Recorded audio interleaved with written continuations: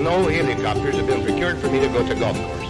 Thank you. I've never said he wasn't a great politician. I'm just saying he's a officer. He's supposed to be an interview. How'd you play out there today? Well, I found the conditions challenging. Mostly because there's no grass on the golf course, but there never has been. I'm thinking about the swag bag, and I have high hopes for the swag bag. When you got 3 crevices on the green, your course is trash. What is happening, folks? Welcome back to the Beltway Golfer Podcast. This is episode 67. I am your host, Alex Dixon. On today's show, we are joined by a longtime member and leader in the Washington, D.C. golf community, Mr. Jimmy Garvin. Jimmy worked for many years at the D.C. golf courses, starting on the maintenance crew at Rock Creek Park way back in the early 1980s, working his way up to being manager at Langston and eventually president of golf course specialists, who were the longtime operator of the 3 D.C. courses. During his tenure, he started and led programs that opened the door to the world of golf to hundreds of kids that otherwise likely would not have been introduced to the game. And during that time, also started a traveling youth golf program called Jimmy Garvin's All-Stars, where for many years he enabled young African-American golfers to compete against their peers in destinations like the Bahamas and St. Lucia. 2 players that took part in that program that Jimmy and I talk about are Marcus Bird, who is who's in the field this week at the Wells Fargo Championship, and Earl Cooper, who's a PGA professional and the co-founder of Eastside Golf, whose story right now can be seen on Hulu. They've got a series on the success of Eastside Golf. These programs, led by Jimmy Garvin, came to an unfortunate and abrupt halt in 2012 after a very public case involving a Washington, D.C. council member who was found guilty of misusing grant money and funds that were intended for these programs at Langston. That council member ended up spending 3 years in federal prison, and Jimmy lost his position at golf course specialists. Jimmy went on to be a part of a group that purchased Marlton Golf Club in Prince George's County, and for a time was one of the only African-American owned golf courses in the country while it was open. And today, Jimmy is back where he got his start in DC golf as manager at Rock Creek Park Golf Course, which is where we sat down for this episode's conversation. Before we get to that, a couple items. One, got a new sponsor I'm happy to announce. Union Green. Union Green is a golf ball and apparel brand that is all about 2 things that we love here at Beltway Golfer: playing public golf and playing local golf. Particularly excited to partner with Union Green because the way they've gone to market really aligns with what this podcast is all about. You know, we're a regional show. We stress local golf. We love and prioritize public golf. This is what Union Green is all about. They offer a pair of high-quality golf balls for the community of golfers that don't necessarily need to be dropping $45 or $50 on a box of golf balls that's fit for tour pros. Union Green is a direct-to-consumer golf brand offering affordable performance golf balls that support local golfers, especially at all the munis and public courses where so many of us first fall in love with the game. Their 2 golf balls are the T-Bird, which is a 2-piece ball designed to maximize distance, $20 for 12 golf balls, and the Pin Drop, which is a dual-core 3-piece ball that offers more of a balanced performance, distance with greenside spin, $28 for a dozen. Pretty good deal. And you go over to uniongreen.com right now. The T-Bird is at a buy 3 dozen, get a dozen free until May 8th. And the Pin Drop has a series of discounted sales. The more you buy, the more discount. 2 dozen, get 10% off. 3 dozen, 15% off. 4 dozen, 25% off your golf balls. So go check it out. Go to uniongreen.com and give them a try. Last thing to bring up, we are getting closer and closer to our event at Bretton Woods, the Bankroll, on June 7th, 1 p.m. It's a Wednesday, shotgun start. We're going to do 2-person better ball. We'd love to have you. If you're listening to this podcast, if you've never played Bretton Woods, if you have played Bretton Woods and you want to get out there again, it's a private course, country club, Montgomery County, up on River Road.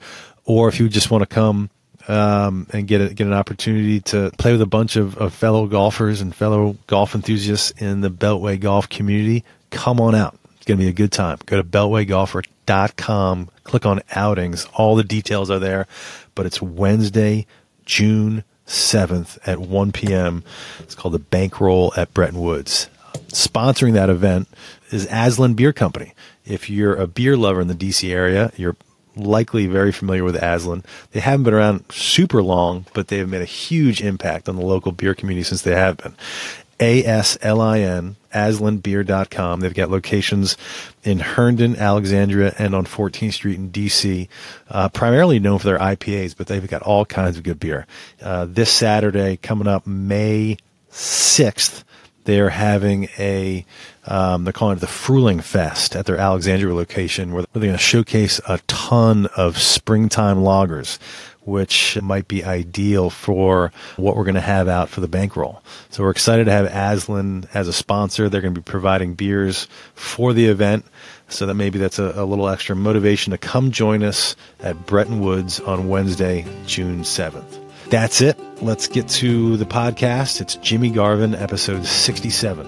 Enjoy. We're out here at Rock Creek Park Golf Course with Jimmy Garvin. How are you, sir? I'm good. You go back a long way with these Washington, D.C. golf courses. We've got a book here, The Legacy of a Common Man, which we'll talk a lot about, but I read before this. But in the book, you talk about when you first came to Washington, D.C. and first came to work here at Rock Creek Park. What year was that? I was thinking about this leading up to our interview, and I got it timed to somewhere between 1979 and 1980. Okay. When I came to Rock Creek, I was working for the Marriott Corporation over at Children's Hospital, and my love for golf began playing baseball at Howard. My baseball coach, Chuck Hinton, who was an avid golfer, he was also the last 300 hitter for the Senators. He was a great person. Really? Last 300 hitter for the Washington Senators? For the Washington Senators, yeah. Okay. And so we were on a trip to Clemson University, and he would get up every morning, he'd be going. I'm like, I wonder where the coach is. Yeah. And so when he met us at the ballpark at about 2 for the game, I'm like, Coach, where you been? He said, I've been at the golf course. I said, well, tomorrow, can I go? Yeah. He said, yeah, you can go, but you got to learn to play golf. And so I picked up a golf club at Clemson University. I guess it was 1977, shagging balls for him. And from that point on, the golf bug bit me. Because the baseball team was traveling to Clemson or playing at Clemson or something? Yes. Okay. Yes, we would travel. During our southern spring break, we would play North Carolina State, Clemson, University of Miami, Georgia, University of Georgia, Georgia Tech, all the big schools we would play. So this is already getting off topic, but because you played baseball at Howard, when did Griffith Stadium get knocked down? I'm not for certain. It was prior to me coming to Howard. It was prior, okay. Yeah. That's what I was curious. Because Griffith Stadium was right where Howard University Hospital is now. That's correct. Right. Yes. Yeah. Interesting. But so the baseball, where you guys played baseball in college, was on campus there? Yeah, we played at Banneker. Okay. We didn't have a home field per se, so we played at Banneker, and we would actually practice up on 16th and Kennedy. Okay. For a while. So we never actually acquired a field while I was doing my time at Howard. We always practiced and played at Banneker. So the coach got you into golf. Got me into golf, and I picked up clubs at Clemson, and from that point on, I was intrigued by the game. So each opportunity I had to go out to play with him, I would go.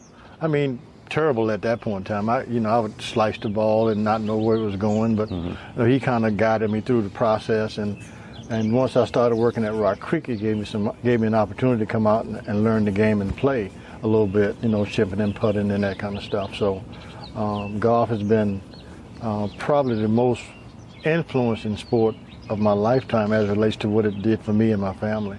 So when you started at Rock Creek, you were just working on the maintenance team? Yeah, I was learning the outside of the business, mowing greens, mowing fairways, manicuring rough,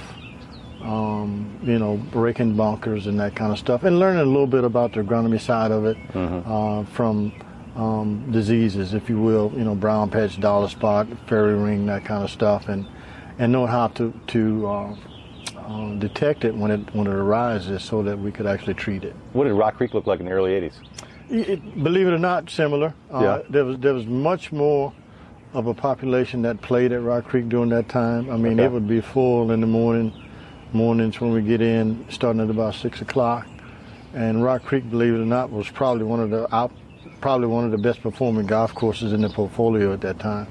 Of the three courses, Rock Creek, Langston, and East Potomac. So a lot of your history and journey involves Langston Golf Course. But before we get to Langston, because you talk a lot about it in your book, can you talk a little bit about just kind of your upbringing and prior to Howard? Where are you from? Prior to Howard, I was, as I stated in the book, I grew up in poverty. 2-room shack, no running water, no indoor toilet, no place to take a bath, that kind of stuff. And my mom, who I love so dearly, was an alcoholic. And she was primarily not there most of the time during my early years. My dad was. And so me and my 4 sisters, I have 2 younger sisters and 2 older sisters who lived in the house. And I was very, very adamant about finding a way to try to leave that situation, if you will. And so I created a program for myself where I played every sport, baseball, basketball, and football, mastered the 3. I was also a musician. I played in the band. Okay. So what'd you play? Percussions. Okay. And so I was really, really working hard, and I guess I was motivated by the sense that there was no way out for me other than trying to find a way out for myself. I would work in the fields, picking cucumbers, tomatoes, bell peppers, that kind of stuff, during the summer months when I was off to try to help my dad, feed our family. Yeah. So it was not the prettiest times in my life, but it gave me so much to think about as it relates to becoming a young man and how I wanted to live my life if by chance I was successful getting out of there. Yeah. So that's kind of my early years in Howard. Now, the way I got to Howard was there was a traveling scout on the academic side that was coming through the state looking for academic superior, people to attend Howard. But somehow he ran across my accomplishments, if you will. At that time, I was a pitcher, baseball. I was throwing at about 91, 92 miles per hour fastball. Okay.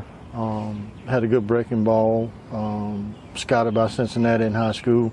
Everybody in the town and around the town thought for sure I was going to be drafted by Cincinnati my senior year, but it didn't happen. So when Chuck called and offered me a scholarship to Howard, I mean, he and I talked on the phone probably about 2 months about trying to get me to leave small town of Immokalee and come to the big city, Washington, D.C. And I'm like, well, no, man, I can't come over there because, as a kid, you hear so much stuff about what's going on around the town of D.C. and all of the murders and all the other stuff. And I had never left the state of Florida, to be honest.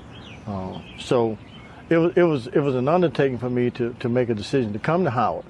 But once I got to Howard, and he would call, and we would discuss. And the last thing that I remember prior to deciding to come to Howard was I talked to my high school principal. And one of the reasons I wouldn't accept the opportunity was because I said, well, can I bring some of my friends with me? He said, no, man, this scholarship is solely for you. And so you wanted to bring your whole your whole squad? If I'm coming to Howard, if I'm coming to D.C., I got to bring somebody with me. I can't come by myself. Right. So he said, well, my high school principal, Mr. Wallace Woodruff, I'll never forget him, he called me into his office. He said, I want to ask you a question. I said, what is, Mr. Wallace, Mr. Woodruff? He said, if I offer you $1 million right now, would you take it if I tell you none of your friends could have it, any of it? I said, yes. He says the same thing. He said, your family is not in position to pay for your education. Here you have a free ride. All you have to do is show up, and everything else is taken care of. I think you should take that opportunity. And so I went back and I talked to my godmother, who I was living with, Florence Jelst. Now, Miss Jelst was very instrumental because she was the guidance counselor at my school, at the high school. Yep. And my dad died when I was 14. Okay. And she came and found me in the school and said, I need to take you home. And I said, what happened? She said, well, your father just passed. So she takes me home, and when she let me out the car, she said, if you ever need anything, let me know.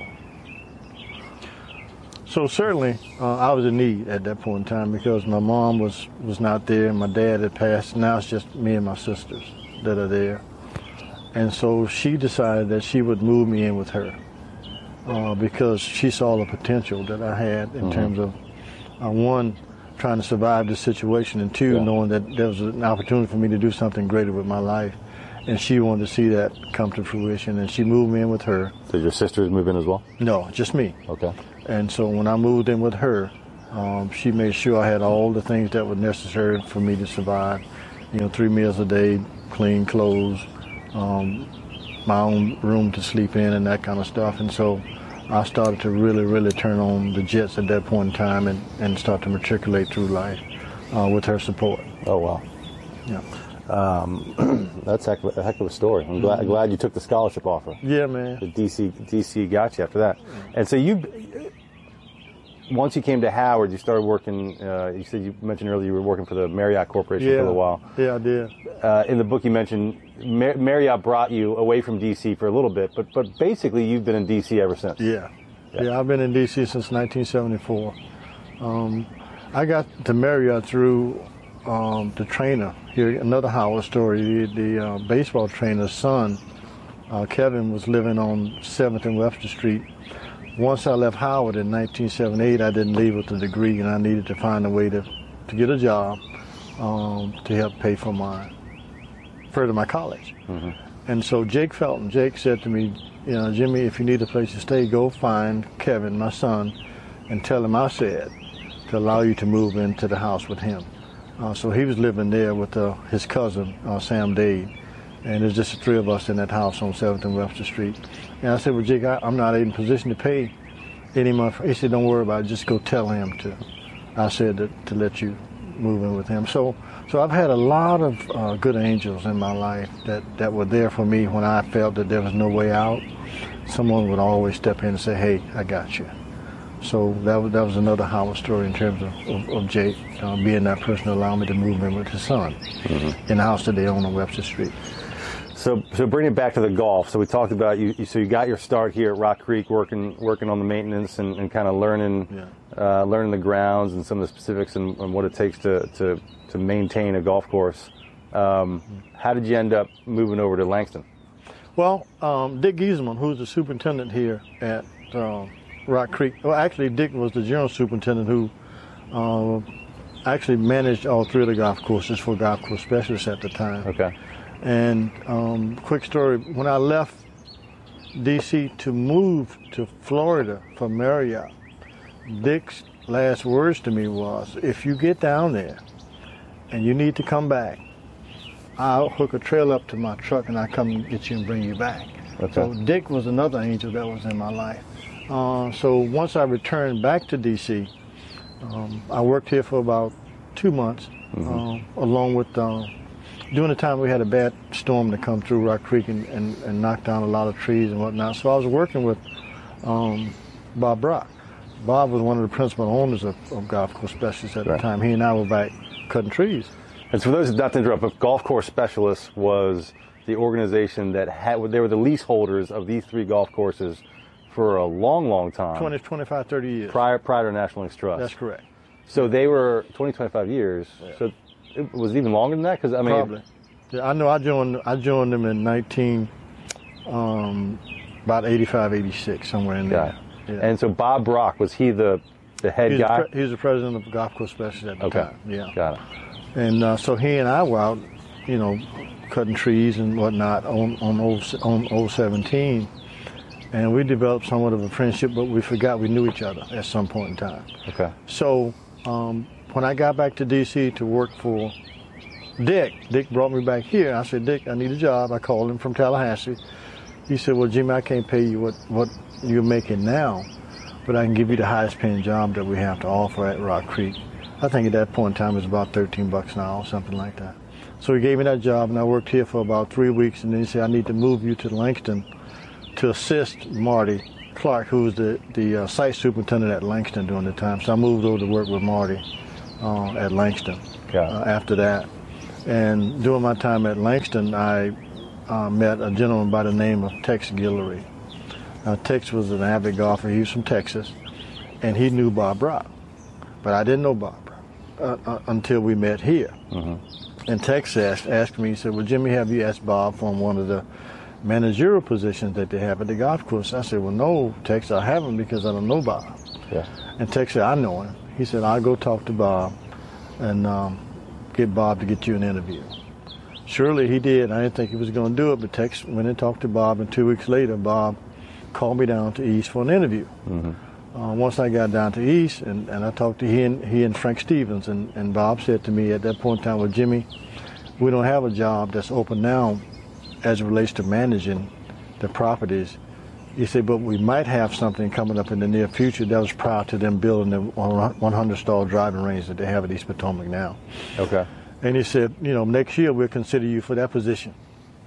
Well, I was thinking East Potomac. East Potomac. That's correct. So 2 weeks goes by, and I get a call. Bob Brock needs to see you at East Potomac. I'm like, well, what the hell have I done? You know, all I'm doing is everything that the site super is asking me to do. And so I get down to see him. He said, well, Jimmy, in this business, things change fast.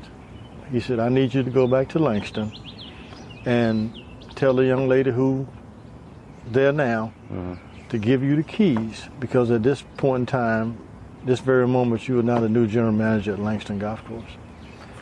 Because someone got fired? Yes. So, I mean, that happened really fast, and because I had the managerial experience and the people experience and all the things I had managed to acquire from Marriott. And this is by at what point? In the mid-'80s? Let's say mid to late 80s. Early 90s, 1990, 1991 time frame in there. And so I assumed the managerial position at Langston at that point in time. I'm thinking about it. Golf course specialists, did they take over the lease? I mean, Langston, like Lee Elder and his family, him and Rose, they were running Langston, but just Langston, right? Not all three, just the one. I think Lee ran Langston for about a year. That's it. Yeah. And then there was another group prior to Lee that was running Langston.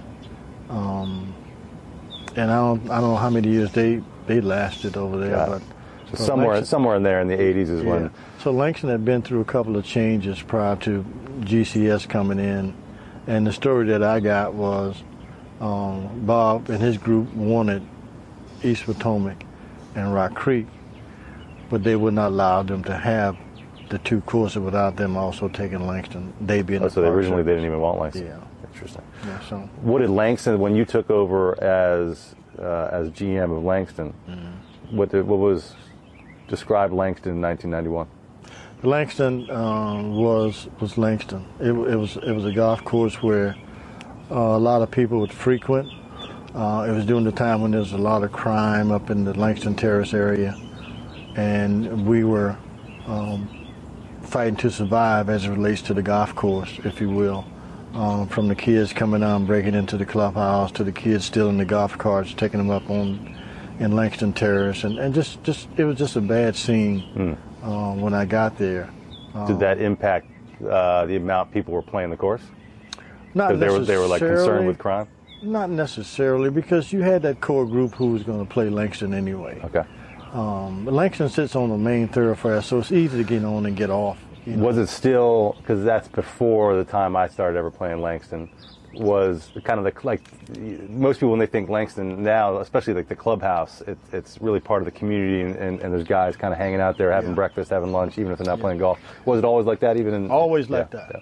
Always a home away from home for a lot of guys, and it's just a homely feeling place. You know, you're always welcome there. And especially the community, you got the 4 schools that were there, Langston, Spingarn, Charles Young, Phelps, and Brown. You know, the kids would always come over for breakfast in the morning. And at that point in time when I got there, we were concerned about the kids as relates to the nutrition prior to school. So the young lady who worked for me in the F&B area, Janice, and I decided that, we're going to make sure those kids get some breakfast. Yeah. And most of the time they didn't have any money, but we trusted them to come back to pay us. But the main thing we knew, they needed to have something to eat if they were going to learn. Mm-hmm. They needed to have something to eat prior to going to school. So Langston, I became very fond of Langston and the community that's around and Langston. It was that kind of the beginnings of what became the Langston Learning Center? Yes. Gotcha. Yeah. That was the time that Dr. Marsha Banks, and I went to the Park Service because he was the professor at Howard University. And I became friends during my tenure at Howard. And he was an avid golfer. And he and I met at Howard, and then he followed me to Langston, kind of helped shepherd me through the process, if you will. And so doing his research, he found that, that the kids in that community, or African-American kids in general, lose a half grade point per summer because they didn't have the technology in which they needed to apply themselves during that time. So we felt a smart thing to do was to create a learning center, K through 12, welfare that worked for the parents. If a parent wanted to come into the learning center to research how to buy a house, a home, if you will, they could do that. Mm-hmm. But we knew that we had to do something to make a difference. One, to divert the crime, involve the kids, right? So now instead of breaking in, they're actually welcome to come in. Mm-hmm. And one of the carrots was that if you give me an hour in this learning center, I give you 2 hours on the golf course. Got it. So that's kind of how we broke that string of ugliness, if you will, with the kids coming down. And I imagine most of these kids that you got into the learning center, or a good percentage of them hadn't played golf or touched a golf club? That's correct. Yeah. Golf in that community was not something that was thought about simply because of the cost of it. Mm-hmm. And my thought was, lack of an opportunity because you can't afford it. That was just not something that I wanted to live with, because I understood the process, if you will, as it relates to how folks stood in the gap for me. Mm-hmm. And I wanted to do everything that I could to make sure that those kids that I come in contact with have similar opportunities that I had. Yeah. Even though I came from poverty, I was able to survive, and I can show them that here I am. Sure. So that's kind of how I saw it. So the Langston Learning Center would, for folks that have been to the Langston Clubhouse, was this literally just kind of set up in that auxiliary room when you're looking at the clubhouse, that room off to the right that's got correct. Yellow paint on it and everything? Yeah, that's correct. We had a lot of help putting that together. William C. Smith, who was actually one of the property owners up in Langston Terrace, they came down and actually built it out for us. There's a group out of California.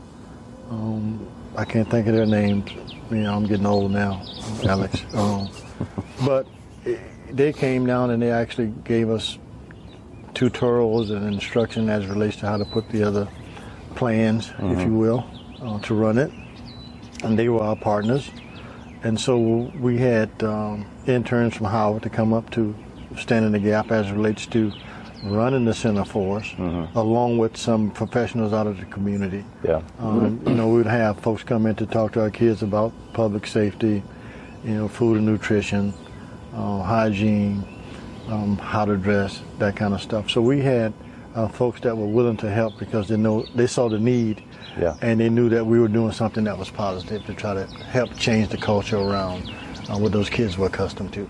So there was one gentleman I had on who was in one of your programs, for folks that have listened to, a gentleman named Marcus Bird, who's playing on the APGA tour. He got to play he had a couple starts on the PGA Tour this year. I think at the Honda Classic and the Genesis Open at Riviera. Yeah. But I interviewed him on the National Links Trust podcast, and he talked about this time quite a bit. Yeah. But was he part of this learning center because he was part of the community? Because there's also you started the Jimmy Garvin All-Stars. Yeah.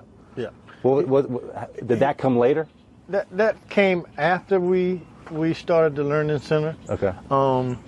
The way the Jimmy Garvin All-Stars came about was I had a visit from a gentleman from the Bahamas. Okay. Bahamas. His name is Randy Clare. He's deceased now. He came to me, he said, well, Jimmy, years ago we used to have a group that would travel to the Bahamas and compete, but they was all adults. And I said to him, I said, Randy, I would love to do this, but we have to involve kids. Mm-hmm. So I'm not going to do it if you don't involve kids, because my love is for the kids, right? Because of my struggle, I want to expose these kids to everything that I had not been exposed to, right? Mm-hmm. Traveling out of the country, seeing different cultures, interacting with different people from different cultures, and finding out just how other folks live, if you will, because if you never move within the four walls in which you are confined to, you don't know what's happening outside of it. Mm-hmm. And most of those kids had never done anything like that before. Yeah. And we wanted to make sure that they got the experience of traveling, because if you remember when I left home from Florida, I never left Florida before, mm-hmm. right? So I didn't know what to expect once I got to the big city of Washington, D.C. And it also gave them an opportunity to learn how to build and craft relationships, because relationships, to me, are the most important things that you can have in life. Mm-hmm. To me, I think they're more meaningful to me than money. Yeah, for sure. So the Langston Learning Center sounds like you had a tremendous impact, but you're mostly drawing from kids literally within the immediate surrounding community. DMV, not all over. Really? Not okay. DMV. We had some kids from Virginia. Had some kids from Maryland. Oh, so it wasn't literally just the neighborhood. No. But the idea was, if I could get the high learners involved with the kids who were struggling, mm-hmm. that's a win for me, because now they're going to learn from one another. How would somebody that's like in Virginia even know about it? Through their parents, through Langston, just the community itself. Okay. Once the Learning Center came on board, it was important for those kids to understand they had the place to go. Yeah. Right. And so then you developed this,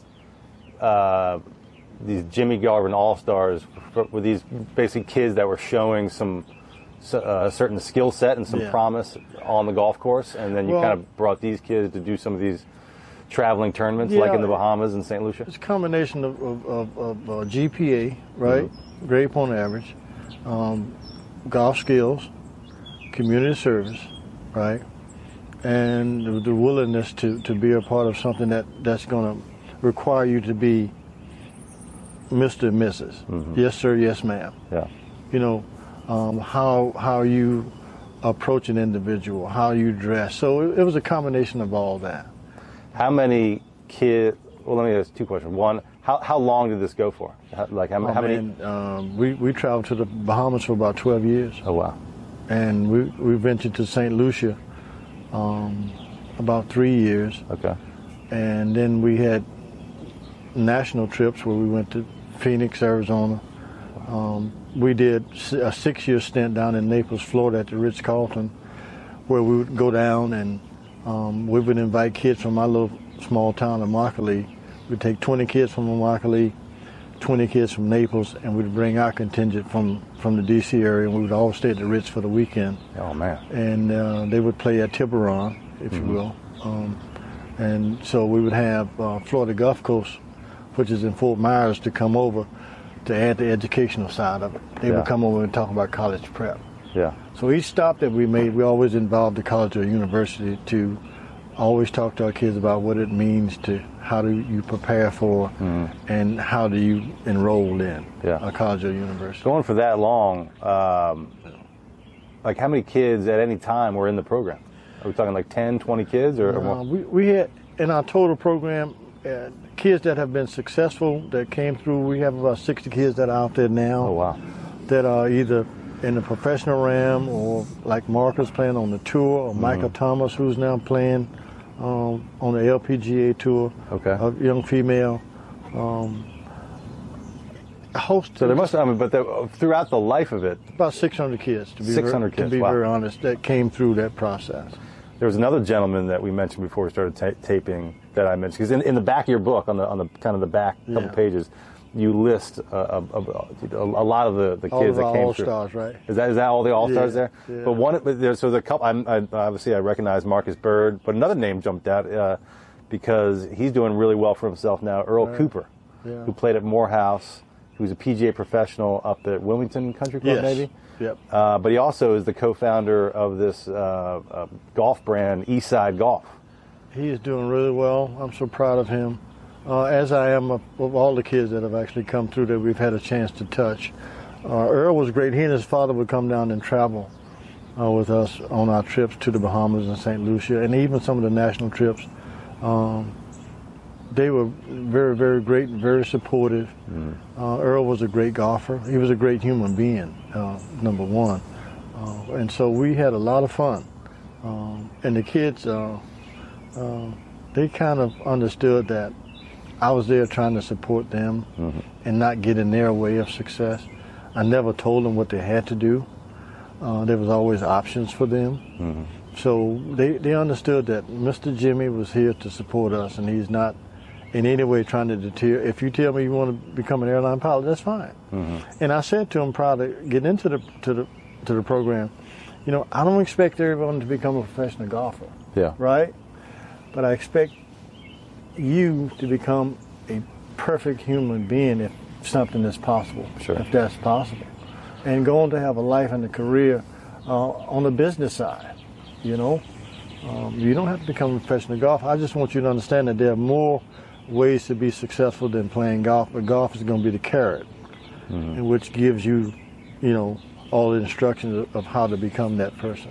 Well, you obviously had a tremendous impact on at least the two gentlemen I had exchanges with, Marcus. Well, Marcus, I think it was before the Honda Classic. I saw this on social media, but somebody put a video on him and asked him who the biggest influence he had his was in golf, and he said Jimmy Garvin. And I mean, I don't know how much he elaborated, but he talked about, certainly in my interview on the National Links Trust podcast, he talked about you a lot and how those were some of the best years of his life was kind of going after school, going to the Learning Center and playing golf at Langston in your program. And then Earl Cooper I reached out to, just sent a message to, and I don't have the quotes in my phone here, but he had nothing but fantastic. He responded almost immediately and said a couple paragraphs about how big of an impact you had and how great you were for kids and the impact you had in golf around here.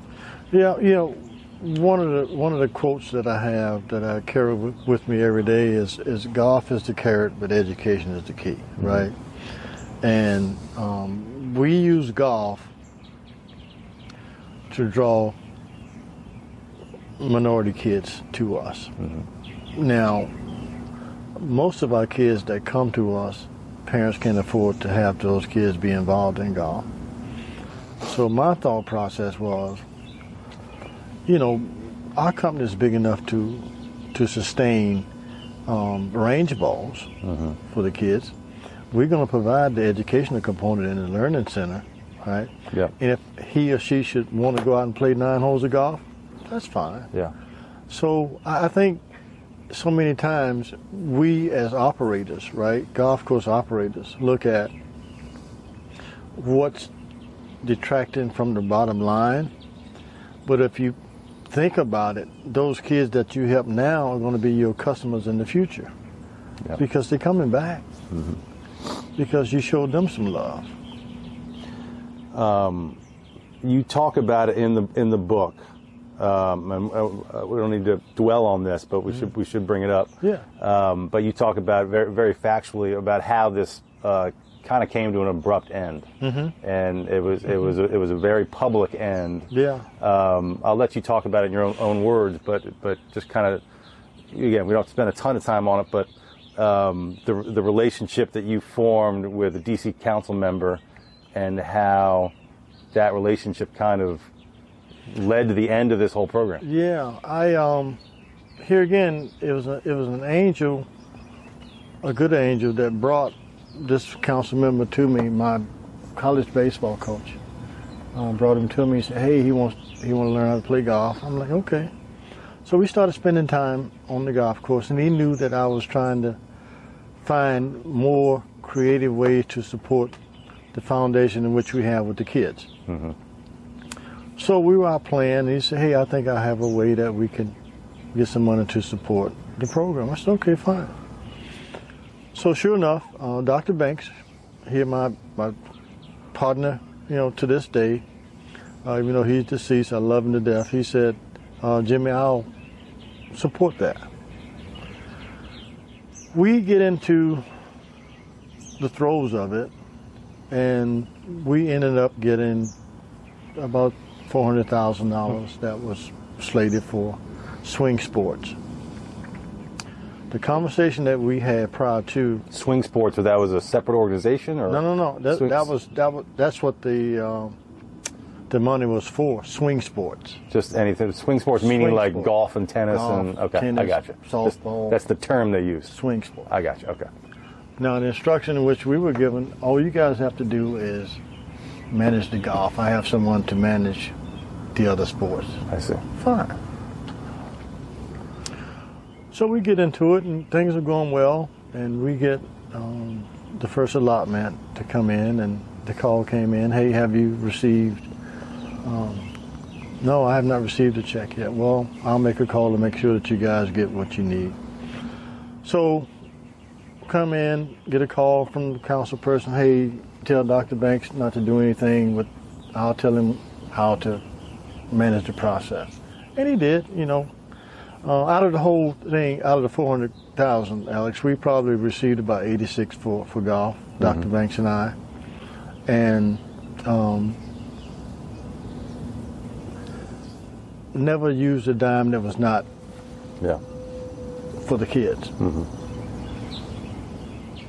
Long story short, I mean, this is a long story, but I'm going to try to keep it short. I'm sitting in my office at Langston, and a knock come on the door, and it's my assistant saying that someone from the D.C. Attorney General's office want to talk to you. I'm like, what about that? Okay. He come in, he said, hey, just want to talk to you a little bit about this grant that the council member got. And I said, okay. He said, what do you know about it? I said, well, I don't have any of the records. I said, Dr. Banks is the one who's managing the process. I gave him Doc's information. He went to talk to Doc. Doc gave him everything that we had because we knew that we were not doing anything illegal. Yeah. That goes on for a while. I mean, when the feds come, they come. Yeah. I mean, they went through everything that I own, and they even went to my accountant and said, hey, we're here to get the record. He said, well, take it. Yeah. Because there's nothing there. Yeah. I said, Jimmy, Jimmy hadn't done anything wrong. But the feds had found that somebody was misusing the funds. Right. And so we thought we were clear of all that mess when Dr. Banks and I had agreed to pay back the $86,000 that we had legitimately used for the kids, right? And they had agreed. I said, okay, Doc, we dodged this bullet. Now, I'll go back and say that an attorney friend of mine who was the council member's attorney at that point in time, working on some other issues, he wanted to learn to play golf as well. And I said to him, because I felt like some stuff was just not right. You know how you can feel something's just not right? I said, hey, go and talk to him and tell him I cannot be involved in anything that's not right. Right. So he goes and talks to him, and when he comes back, he said, well, I talked to him, he said everything is fine, you don't have anything to worry about. Well, that still didn't sit well with me. So I said to Doc, Doc, we need to ask for an audit of what's going on with this stuff. Yeah. And before we could get the audit of what was happening, they never gave it to us. Now we have the U.S. attorney that's knocking, right? So now they tell me, well, Mr. Garvin, we didn't ask for this. This came to us, so we got to do what we need to do. I said, okay, I don't have anything to hide. Yeah. So I said to them, but you have to understand, during that point in time, I was probably making more money than I've ever made in my entire life, and I probably will ever make in my entire life. Again, think about coming from picking bell peppers and cucumbers at $13 a day, right, to now making. At this point, you're the president of GCF, of Golf Course Specialists, yeah. right? So now I'm making in excess of $200,000 a year with bonus. So I said to them, would it make sense for me to jeopardize that for, if you look at it, I would only get $46,000 out of the 80-some thousand that we got for golf. I said, does that make sense to you? Now, mind you, I have never been in trouble in my entire life doing anything. Yeah, Mr. Garvin, we know, but we just gotta, we have to go where the investigation leads. I said, that's fine. So it never got back to the authorities that I had actually sent an attorney out to talk to this man, right?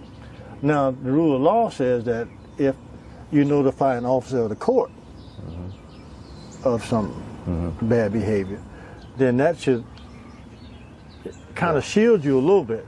Because I'm being proactive. I'm like, man, I can't be involved in no stuff. I got too much to lose, right? Yeah. So he comes back and said, no, everything is fine. Well, everything wasn't fine, and so I got jacked up. It turned out, I mean, the case is public. I mean, it's Googleable. No. It was at some point, I'm sure, it was front page news on the Washington Post, because it was a D.C. council member was the one that ended up being found guilty of actually misusing these funds and buying himself cars and lavish gifts and all kind of stuff, misspending an awful lot of money. I tell you, though, and he spent almost 3 years in jail, right? Yes. Right. The thing that kind of got me was, and I had never experienced anything like this before in my life. So I go to court, and my wife and I are coming out of court, right? And there's a DC activist sitting at the front door waiting for us to come out. And she jumps up, here they come. I'm like, wait a minute. I mean, is it this big of a story? I go outside the door, here's Bruce Johnson, right? So Bruce is following me down the street. I'm like, what? Bruce Johnson, a CBS fan, newscaster, right? Yeah. I'm like, what? Bruce is saying, Mr. Garvin, were you duped? Now, my attorney is saying to me, well, Jimmy, you can't say anything, just allow this to play out. But Bruce knew that in his spirit, he knew that I was not. That's why he asked the question, were you duped? Yeah. Right? And so I couldn't tell him, and I didn't get a chance to talk to him before he passed, but I wanted to give Bruce an exclusive in terms of what really went down. And, I had never seen anything like that before in my life. Well, you talk a lot about it in your book. I certainly encourage anybody reading the book. And you ended up, because of your name involved and checks and this and that and so forth, you didn't do any found guilty, almost for lack of a better term, almost as for being affiliated with this gentleman. It's called misprision of a felony, meaning having knowledge of a crime and not reporting it.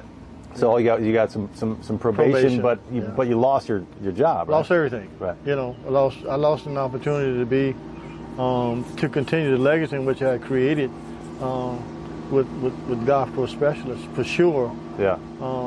The foundation and stuff, we continued to work with the kids throughout that whole time. And during that time, during 2012, that's when I decided to write the book. I see. About my life, because up to that point, it was a story to behold, man. I mean, coming from where I came from and ending up on the top at that point in time. I don't think there was or there is. And the programs that you started and you built never really got picked up by anybody else. No. Yeah. No. We're in the process of actually revamping them now. Through our efforts, we'll probably start our Legacy Foundation tournament again this year in September, and we'll hope to start traveling again next year with some kids. So another big piece I want to talk about, after that kind of chapter in your life, you became at least a part owner of golf course in PG County, Marlton Golf Course, which was one of only 5 or 6 African American owned courses in the country. African American owned golf courses in the country. Yeah. And Marlton was it's not open anymore. No, correct? no, we're actually in the process of selling that as we speak. Okay. I was involved in that project with 3 other African American males. Did you open that course, or that course was already open? It was already there. It was already there. Okay. It was a Kemper course at that point in time. Okay. And so one was a firefighter, one was a lieutenant colonel, retired military, and one was a real estate guy. Mm-hmm. And I'm the only guy with the golf experience that was among the group. Yeah. But for some reason they would not listen. Yeah. And we lasted for about 4 years, you know. Okay. And it's a great property. And so you guys are selling it now. Do you think it will remain a golf course, or probably going to be developed? The new guy that's purchasing it saying that he wants to have it remain as a golf course. Okay, so hopefully that'll hold true. Yeah.